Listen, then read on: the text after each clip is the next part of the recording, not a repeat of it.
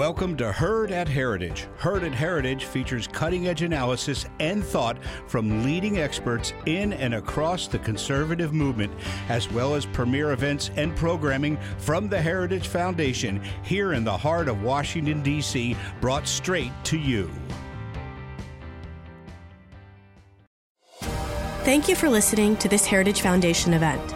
Every day, the Heritage Foundation holds important events with respected and influential leaders and policy experts on today's most important issues. Our events are part of our mission to formulate and promote conservative public policies based on the principles of free enterprise, limited government, individual freedom, traditional American values, and strong national defense. We hope you enjoy the program.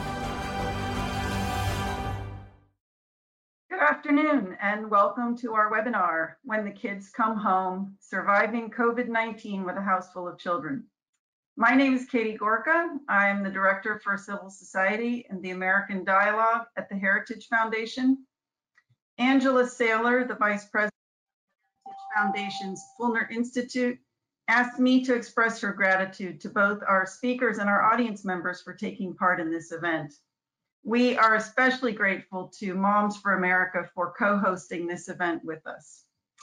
So I'm just going to introduce our speakers and then turn it over to them. They will speak for about 20 minutes in total, and then we should have another 20-25 minutes available for questions.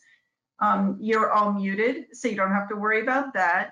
And I'll remind you of this again before we start the questions, but if you want to start asking questions while the conversations or the presentations are going on, you should see a button on your screen that says question, that's a question mark, or it says question. You want to use that. You do not want to use the one that says chat, and don't use the one that says raise your hand, because those are not functional. Use the one that says question, and we will be able to see those. And then we will put those up to the speakers when the time comes. So with that, let me introduce our three speakers. First, we're going to hear from Dr. Amy Anderson. She is co-founder of Global Nurse Consultants Alliance and assistant professor in the School of Nursing and the School of Medicine at Texas Christian University. After Dr. Anderson, we will hear from Dr. James Carafano. He's the Vice President of the Catherine and Shelby Cullom Davis Institute for International Studies at the Heritage Foundation. And lastly, we'll hear from Dr. Lindsay Burke. She is the Director for Center for Education Policy at the Heritage Foundation. So thank you all to my speakers for being here, and I'm going to turn it over now to Dr. Anderson. Hi, thank you. So today, as a medical expert, health expert, I'm going to talk a little bit about some things that you can do for your families to help protect yourself during this crisis time. I, as a health expert, a mom and a mother and a wife, I get a lot of questions from my friends, family, and neighbors about what they can do. Why is this virus different than the seasonal flu? You know, what can my family do to stay safe? Things like, what do I do if somebody gets sick in my house? So let's go over a few of those things. My biggest question though is, can we see the grandparents? So we're going to save that one for the end and talk about it. So why is this different than the seasonal flu? Well, this is a virus, it's new, novel, something that our bodies haven't ever experienced before. So we don't know how individuals are going to react to it. It spreads much quicker than the seasonal flu and has been shown to be a little bit more deadly. So we have to be a little more careful about what we do out in our communities.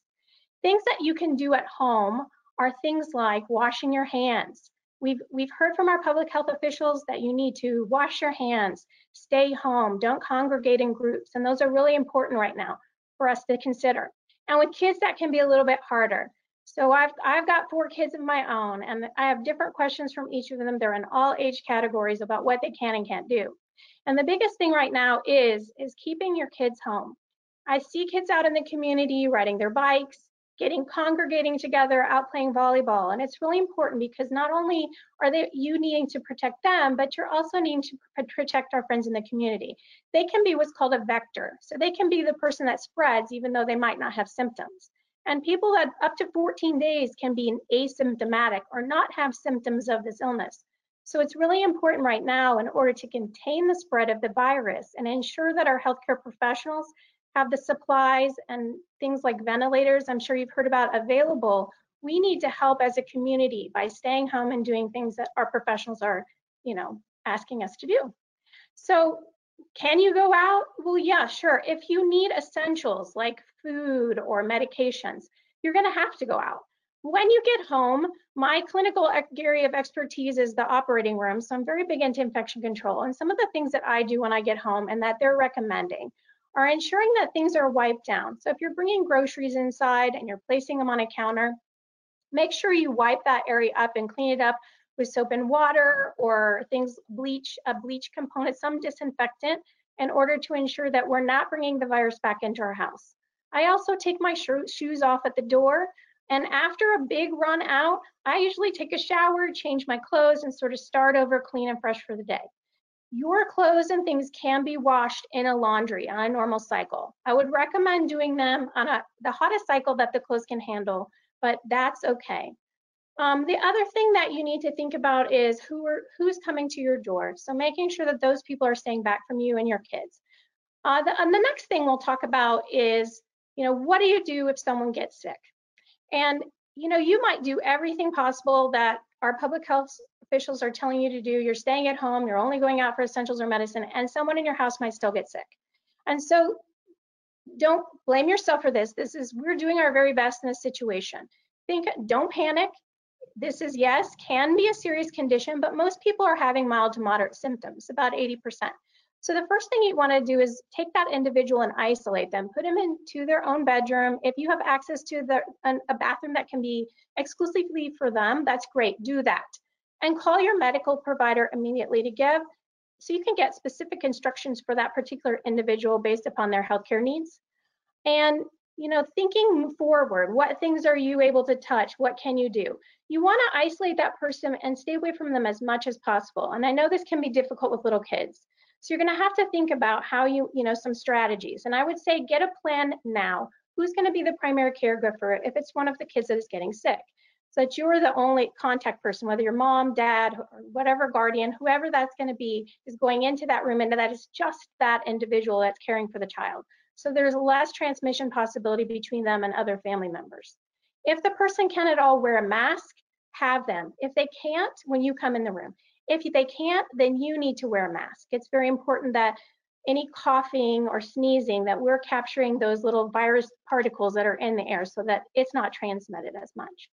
So those are just some things, and I'm happy to answer other questions when we get to our question and answer session. But now the big one, can you be around parents and grandparents right now? And the answer really is no. And that's really hard for me, and I know it's hard for a lot of Americans because we treasure our older people, our elderly, and we want to spend time with them. We can't do normal things right now with them. You can use digital technologies. I even saw where some family members were driving by in cars and waving at the grandparents and telling them hello through car windows as long as they're social distanced away. Bring your own chair, sit on their driveway, make sure that they're staying 8 feet away. If you have little children, make sure that they're not running up to those grandparents, and that's going to be hard. So you're going to have to control that impulse for kids to run to those elderly people. And those are really important things. The next thing I can tell you is this is a really difficult time psychologically for your kids, whether they're teens or younger, because they're not doing normal activities and they cannot be social around their friends. So working on digital technology ways of getting them in touch and being socialized is important. And I would stress that you need to think about how you yourself are handling a situation, how your kids are handling this situation, and if you're seeing any signs of stress, anxiety, or depression, that you get into contact with your healthcare provider so they can help you work through some of those issues that you might be seeing. And I think we're up for James next. Great, thanks. Thank you so much. Well, first of all, let me thank you guys for who you are. It's a tremendous organization. Thank you for being part of this organization. Thank you for caring about your friends and community. Thank you for what you already do for all of us. So kudos. I just want to talk for a few minutes about the big picture. What do you tell your children? What do you tell your friends and your family? Why do we have to do this? Why that's important? So I think it's always best to start with explaining is that why do we have to treat this flu differently? And there's two very important reasons. if even if we just let it run through the entire population, if even the small percentage of the population that we estimate might get very, very ill, you are talking about millions of people who would wind up in hospitals and who would likely die. And for those millions who would wind up in hospitals and likely die, tens of millions of people might wind up in intensive care. That would crash the medical system of the United States, no matter what we did. And that would be a catastrophe far greater than 9/11 or far greater than any catastrophe we've ever faced. And so we can't let that happen. The other thing is as the doctor explained, we haven't ever experienced this virus before. To let a virus in which we essentially know there's no natural immunity in the population to run through 330 million people when we don't have the capacity to treat and care, identify and take care of people, that would be completely irresponsible. So America doesn't have a myopic choice between let's just all go back to work and ride this out, or let's all sit in our homes forever and lock ourselves up. We can't pick either one of those options. And people who argue those extremes are literally arguing positions which aren't really, really credible. So the big question is okay, we get this. When do we go back to work? When do we go back to school? And there's three big variables that are going to impact when we can start to recur something of a normal life. And they're the three things we should really, really watch for. One is we have to stop the spread of the disease. That's important because that's going to keep the numbers in the hospital down. Keeping people out of the hospital right now is the most important thing. That's going to keep the disease from spreading. So you probably heard the term bending the curve. You've probably seen these curves that they've shown in the evening briefings. That is primarily done through social distancing and all the tremendous things that the doctor just talked about in terms of good hygiene, good practices. That's what's going to stop the spread of the disease. That is number one. Number two is we cannot let the medical system get overloaded. So in addition to keeping people out of the hospital, we have to ramp up, you've heard, personal protective equipment, masks, gloves, ventilators, all kinds of to make sure that our hospitals can handle the people who are really sick. That is incredibly important, that we have that expanded capacity and that we can get it to the place that needs it. That's another thing that's going to give us confidence that we can deal with this. And the third one is also important. We need to develop and deploy and have really the arsenal to deal with the disease, the stuff that we have for everything else. And that includes everything from therapeutics like antivirals that might lessen the effects of getting the disease, prophylaxis treatments that you could take that might discourage the virus from wanting to come to you and go someplace else. And ultimately vaccines that would keep people from getting the disease. It's going to take time to develop and deploy those things, many of which we are literally creating on the fly. And of course, the massive testing we need to really make sure we understand the disease and how it spreads. These are big variables.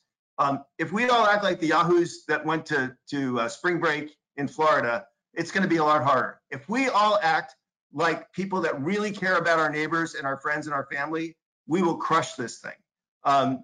American ingenuity is just now getting into this. 2 weeks ago, it would take you days to get a test results. Today, an American ingenuity has produced a test that gives you results in 5 minutes, and it can be deployed to the person that's sick, not taking that person to the test. So these are incredible advances that months ago, we didn't even envision. We just have to watch for how this goes, and those are the big things. So the one thing I would add, the doctor said about stress, a lot of the stress is not knowing. The opposite of that is knowing too much. We obsess about information. We listen to the news 24 hours a day. We track the numbers. They've already told us the numbers are going to get worse before they get better. We're going to have spikes in other places. We have to understand that.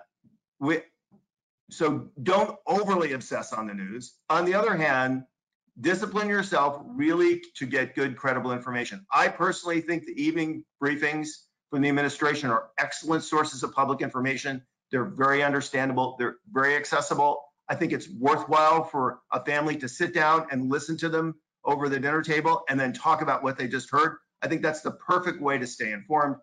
You can go to really informative places like the CDC website and really get real-time, really good, solid information. You can go to the websites of your public health officials in your state and local government. And you can go to places like Heritage. Heritage has a COVID response page where we list all the sources that we use to do analysis, the websites that we go to get data. And of course, you have our research and analysis there as well. So if you, I think, discipline how you go after the information, and that's going to make you better informed, and then watch the 3 questions. And I'll just end on this and turn it over to Lindsay, because she's going to talk about some of the exciting things we can do. Part of dealing with this is being optimistic, knowing that there is a future and doing what you can to make that future happen. We can all do something in this disaster. We can help bend the curve. Every American can do that. Every American can play a part in making their neighbors and their family and their friends safer. This isn't World War II where only the guy with a gun can go off and fight. We are all on the front lines here. But not just in bending the curve, but the day after the curve, when America goes back to work, when we get our companies up and running, when we get our kids back in school, when we create new businesses, when we learn from what we experienced and figure out ways to capitalize on that. We need to think about those now. We need to talk about it with our friends, talk about our families, and talk about what we are going to do to make America not just good again, but better than before. And the time to think about that is now. When the curve bends and we go back to work, we're going to need to hit this really hard. Thanks, Katie.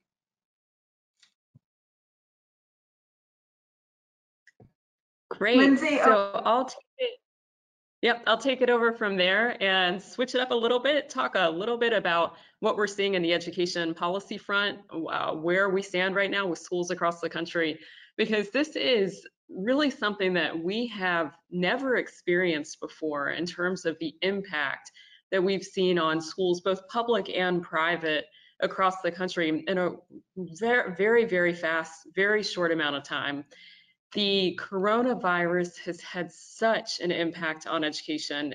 Education Week, which is an industry newspaper, has been following the impact, and they report that 47 out of 50 states have closed schools entirely. That can be both public and private schools, and largely is both.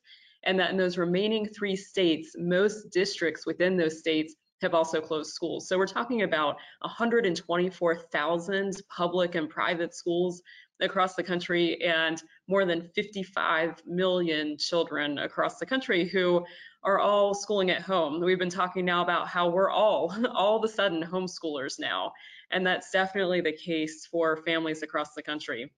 So I want to hit 3 top line issues today, provide some resources for families who find themselves suddenly as accidental homeschoolers, what this all means for families, and then talk a little bit about the policy response, because that is going to be really important for education broadly and families over the next year.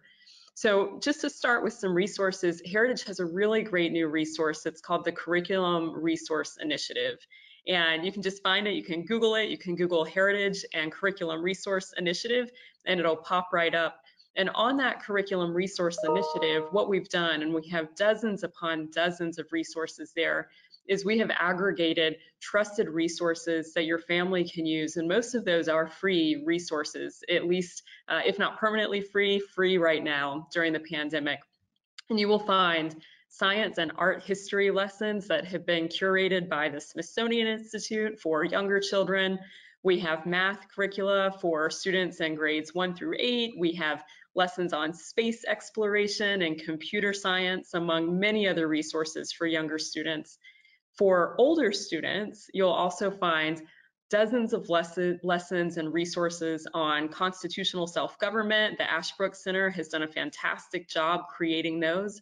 We have lectures on history and political theory from Hillsdale College, lessons in economics from Marginal Revolution. We have courses in logic and rhetoric from the University of Dallas, and courses in history and government and economics from the Bill of Rights Institute, among dozens of other resources for high school age students.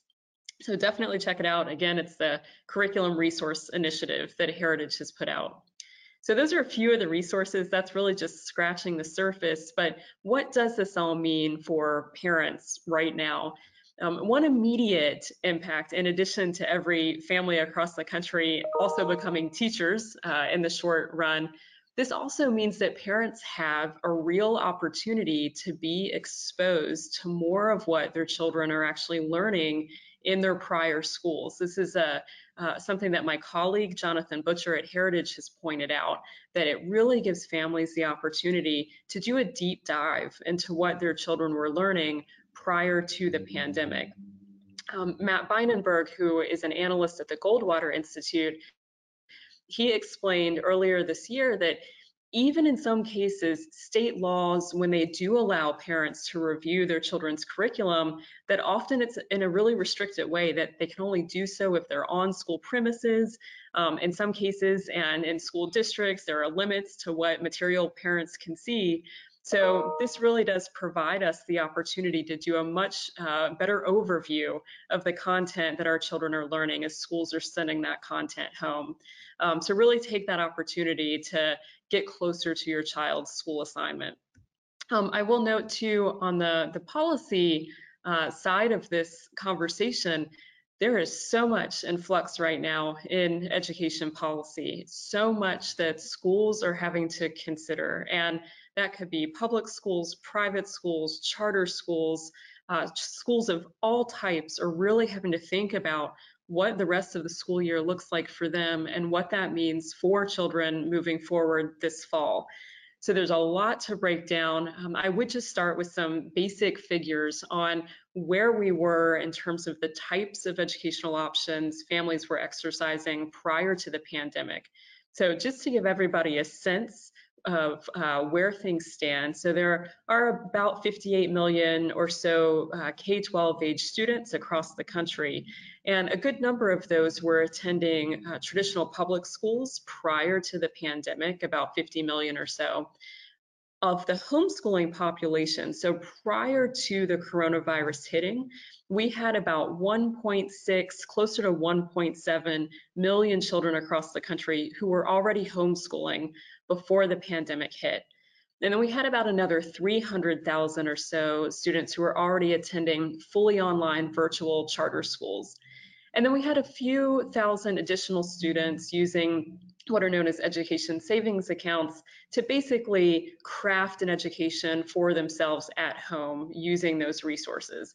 And so in all, we still had fewer than 2 million children across the country basically schooling at home or doing virtual instruction, which is about 3.3% of the school age population.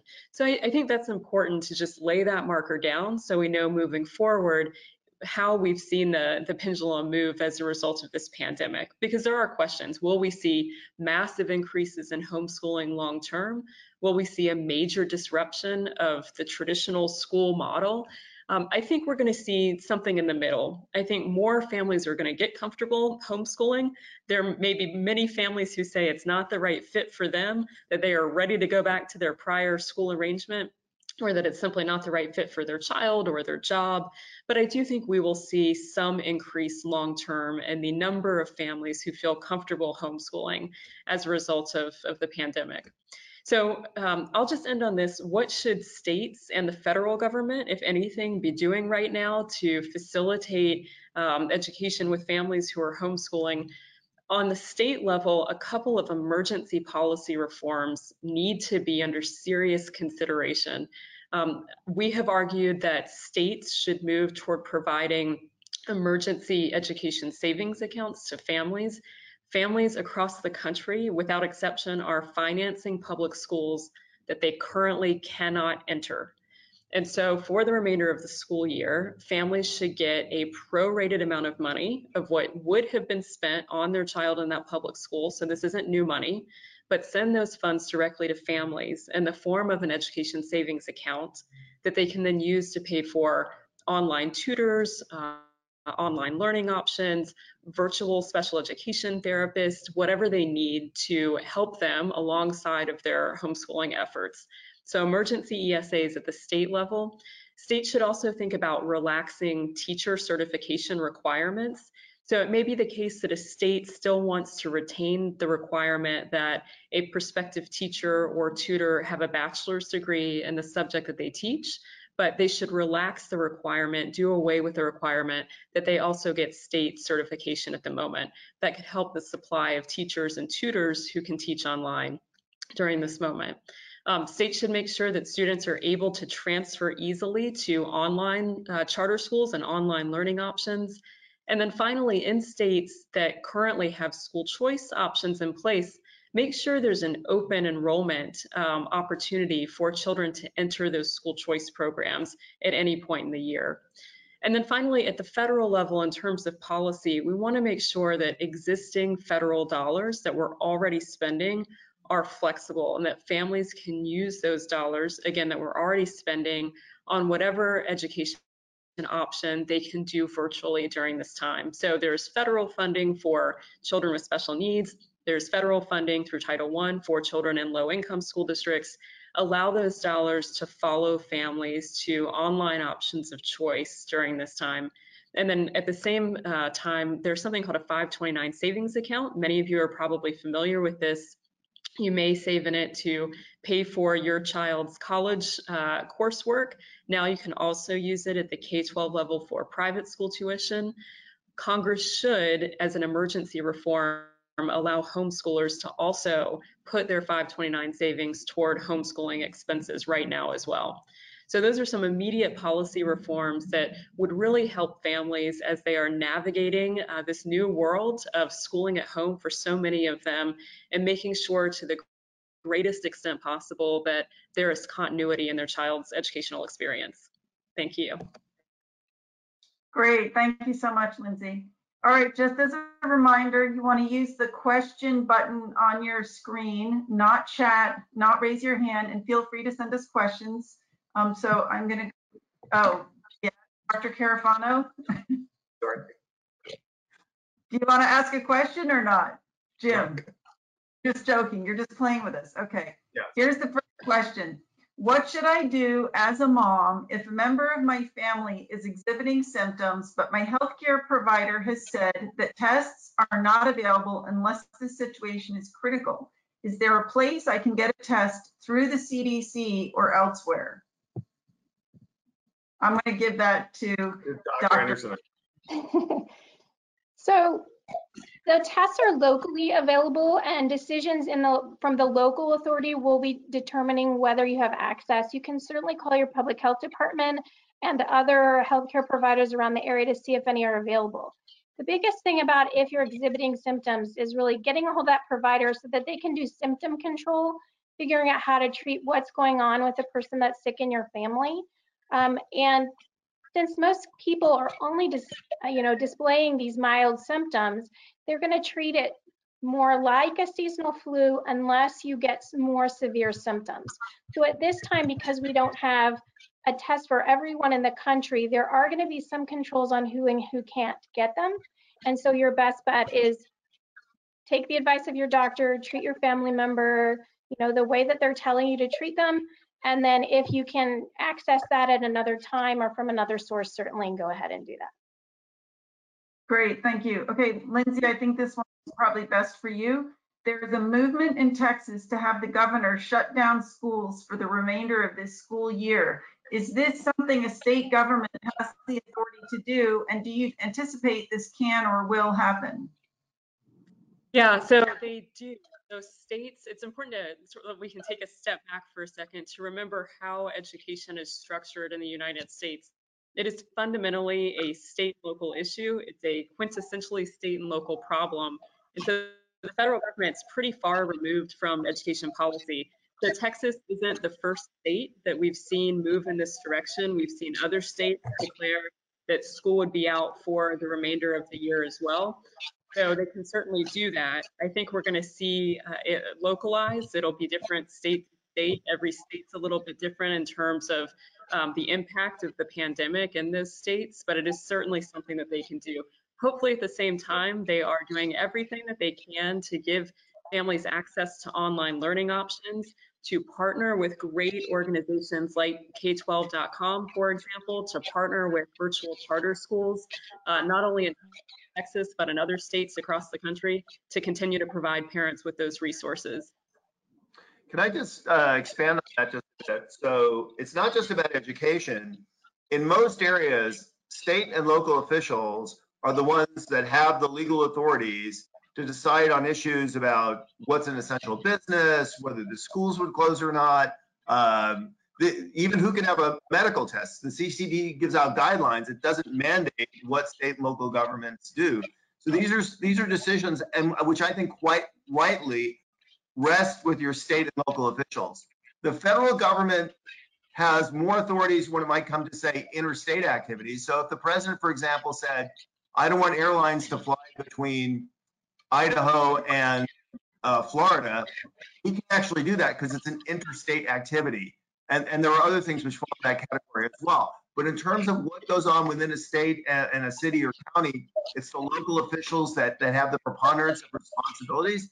And that's probably appropriate because they're the ones who are most accountable to you and the ones who should understand mostly what's going on in communities and really what's best for the local people. The federal government's job is really to provide them the science, the data, the experts, the information, so they can make the most informed decisions and backstop it with resources and capabilities when they need them to implement them. Great, thank you. Here's the next question. The first couple of weeks, people were very concerned about their children's education, graduation, etc.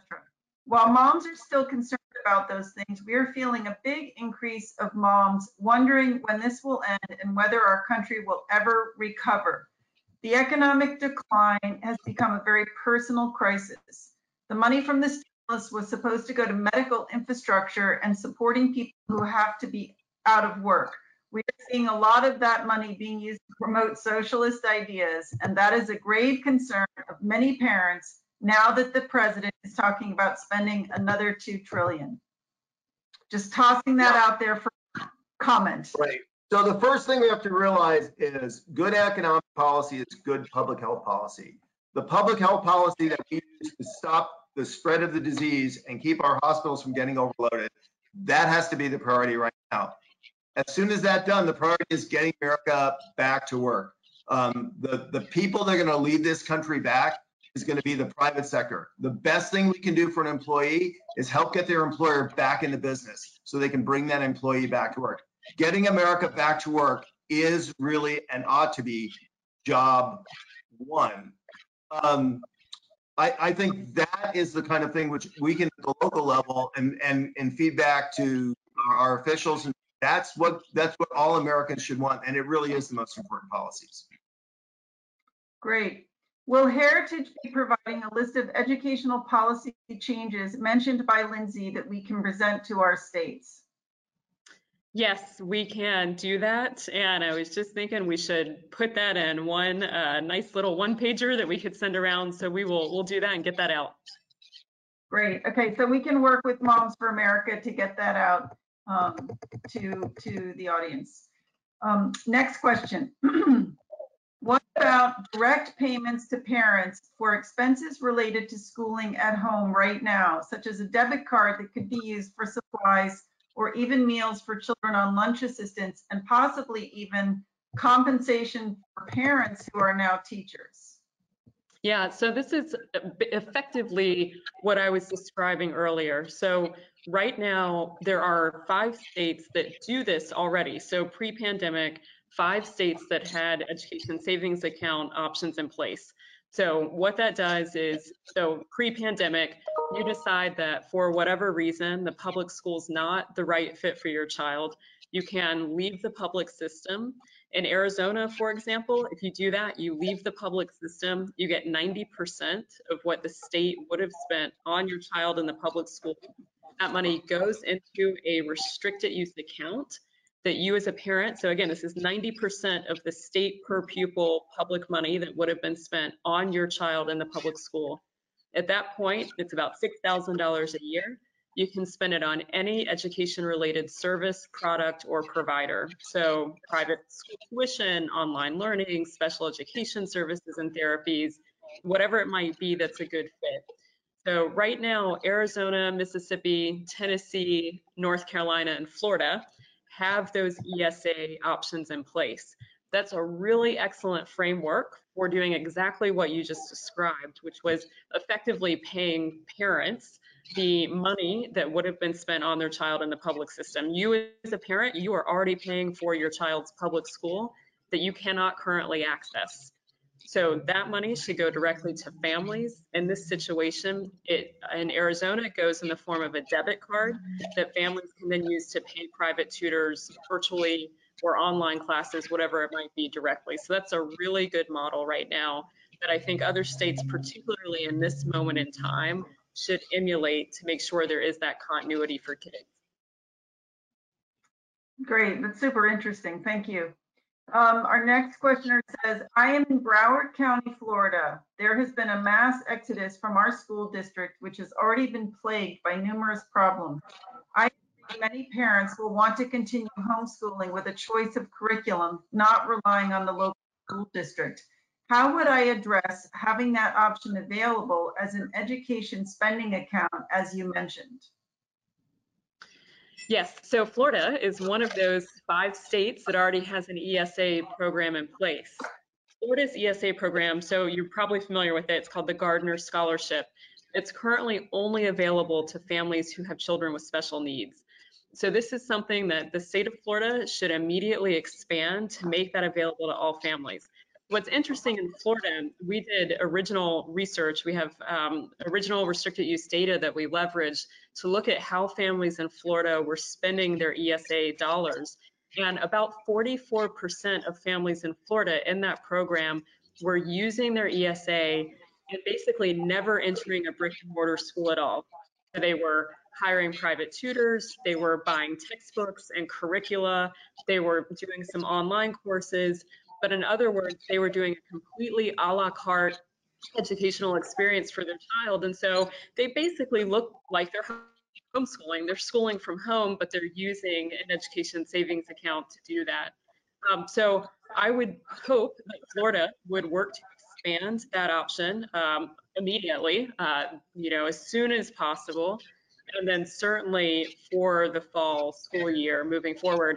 And then once that option is expanded, if I were a parent who was eligible, that's the way I would go to receive my ESA funding and then basically craft that a la carte customized educational experience for your child. And Lindsay, if I could just add on to that, can you provide any advice? Are there ways that parents or families can work together to advocate for those types of legislative changes? Yeah, so it's amazing. When Arizona became the first state to have an ESA in place, what I really, really loved about it was so family driven.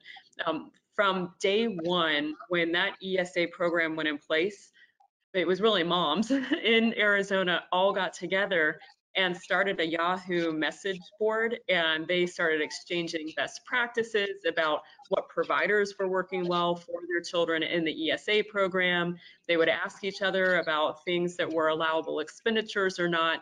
They would strategize about the actual policy itself, and Katie, to your point, to try to expand that to more families, and they were very successful at expanding the ESA program in Arizona.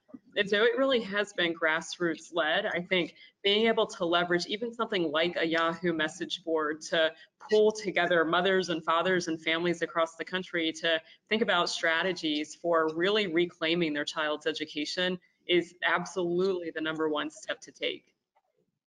That's great. Thanks. That's super helpful. Dr. Anderson, do I need to be worrying about groceries or other packages that I'm bringing into my house? So I would say yes to some degree. I mean, there's only so much that you're going to be able to do about it. So the virus can live on surfaces for an estimate of maybe 72 hours. And so there's even some that say longer. So the best thing that you can do is go ahead and wipe down the bags that you're putting groceries in when you bring them in, wiping down the counters after you get your groceries put away. It's really hard for me to conceive of a way that you can wipe every single grocery item down to put away, but if you can, or if you have pre-existing medical conditions or you're at high risk, it would be a good idea. Packages that come, I would request or say to you, go ahead and wipe them down on the outside, wipe the package on the inside. That's just for safety. We don't know for sure. If you don't do it, you may not ever get the virus, but it's just an extra measure that you might be able to take to help your family and protect them. Can I just add a word here about going to the grocery store and getting packages, and that you will still be able to go to the grocery store and get packages. I mean, I think hoarding is something that's been unfortunate and honestly unhelpful. We've already had the brunt of the crisis hit us. And the one thing that we have seen is the supply chains have held up pretty well. UPS, FedEx, the U.S. Postal Service, they have been moving out, and grocery stores and mom, they're getting supplies. I think where you've seen empty shelves is just because people go in and buy everything out when it gets there. If they just went to their normal shopping habits, the shelves would look more full. So I think you can have confidence in that, and I just would encourage people not to hoard. It really doesn't help. If anything, it's putting a lot more stress on truck drivers, on the railroads, on the people who have to move this stuff, because they're being required to do more and more and more. And we have the same amount of truck drivers that we had the day before the pandemic. So these people are moving, 10 times as much toilet paper as they did a month ago. And they have to sleep, and they have to eat, and they have families, and they have to take care of themselves, and they have to look after their own wellness. It's a great strain on them. And so we help them out by being responsible consumers. And I'd like to just mention something else about that too, is if you're going out and doing activities out in the community, try to cluster them. So if you have to go to the pharmacy and you have to go to the grocery store, just go ahead and do them all at one time. That way you have not as many transmission points. I guess along those same lines, someone's asking, is it a good idea to wear a mask and gloves in public when doing essential activities such as banking and grocery shopping? So at this point, the CDC is saying if you have them, it wouldn't hurt to go ahead and wear them. But I would say please don't go out and try to buy a bunch of masks and gloves right now, because they're really needed in the medical professions and in our essential workers. Our essential workers need them as well. So if you already have them, that's fine. I would say it doesn't hurt to use them. It wouldn't hurt you. But again, let's try not to panic and hoard things that our medical professionals really need to do their jobs right now to keep them and their families and their friends safe as well, and to be able to respond to you if you were to become sick. And Dr. Anderson, could you maybe just talk a second about the proper protocol? Because people are going to use gloves and masks to go outside and limit their exposure. If they're not using them and wearing them appropriately and correctly and treating them that way, making it more likely that they're going to get sick, not less. Could you maybe talk? Yeah, absolutely. So one of the things that we talk about too in infection control is not touching your face. Touching your face is a huge transmission point for the virus. It's a way that it can get into your respiratory tract, into your mouth, into your nose, that type of thing, and make you sick. So if you're going to wear a mask, it needs to be up on your nose and across the back of your head and below on the back of your neck. And make sure that area, if you have a mask that's got a sort of a little metal piece that you can pinch, is pinched down. That's a way to wear the mask if you have one of those types. I know that there are people out there sewing masks like crazy that are cloth masks. I don't know how effective they are. There are different studies that say they are a little bit effective and some that say they're not helpful. So, it's just up to you whether you want to wear them. It does not hurt. It certainly will take some of the virus particles out of the air.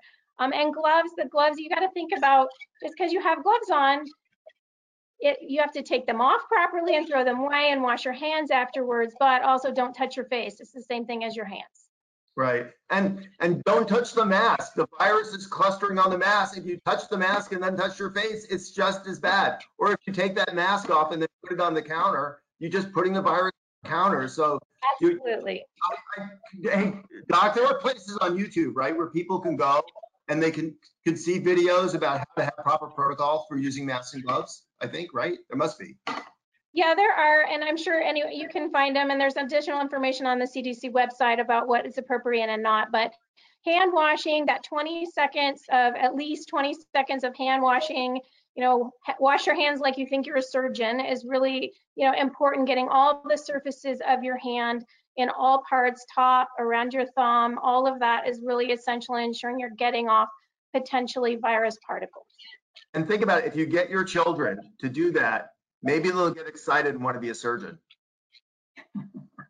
All right, we have time for one last question. Do we really need another 30 days of isolation, or do you think we may be able to shorten that time? Yeah, so I think the one thing that I've been most impressed with the government response is I think the administration's actually been ahead of a lot of people in terms of what measures to take, for example, cutting off international travel. And I do think that the president has made a really serious effort to look at the data, look at the science, and look at what the experts are saying. And the big difference between now and a month ago is we have way more data about what this disease is doing, how it's spreading, what's happening. Even a few months ago, the data we had came from overseas. It wasn't our data. And the Chinese data, who even knows today how accurate that is. So our knowledge based on this disease grows every single day. And what the federal government is doing in their guidance is every single day updating the guidance based on what the science and the data and what the experts are saying. So if they're saying it, they're not making it up.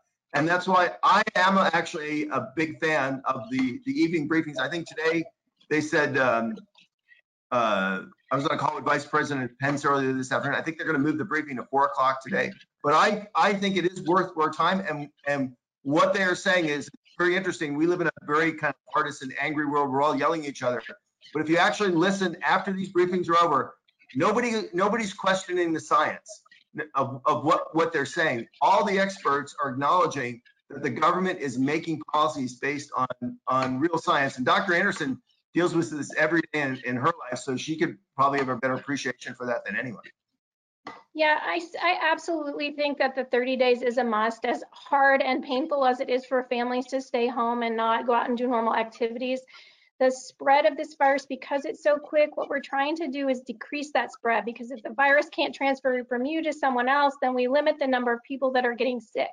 And you're already seeing in places, hotspot places like New York City, New Orleans, and New Jersey, those places, they didn't get that suppressed fast enough. And so we're seeing the numbers double about every 3 days of individuals that are sick. And we're also seeing the death rates, double in that way as well. And so we want to suppress the activity so that we can keep the virus isolated and hopefully go ahead and tamp that out. Great. All right. Thank you so much to our speakers. And before you all sign off, if I could just ask one thing, we are going to be sending you a survey. It really helps us a lot to know how we're doing. So I would encourage you to fill out the survey. And there's an opportunity at the end if you have any additional comments, but I wanted to say as well, if you have questions that weren't answered, or if you want follow-up with additional resources, you can put your comment or question in that box and we will respond to you. So with that, thank you, Lindsay, Jim, and Amy. Thank you so much for your time, and thank you, Mom. Thank you, Katie.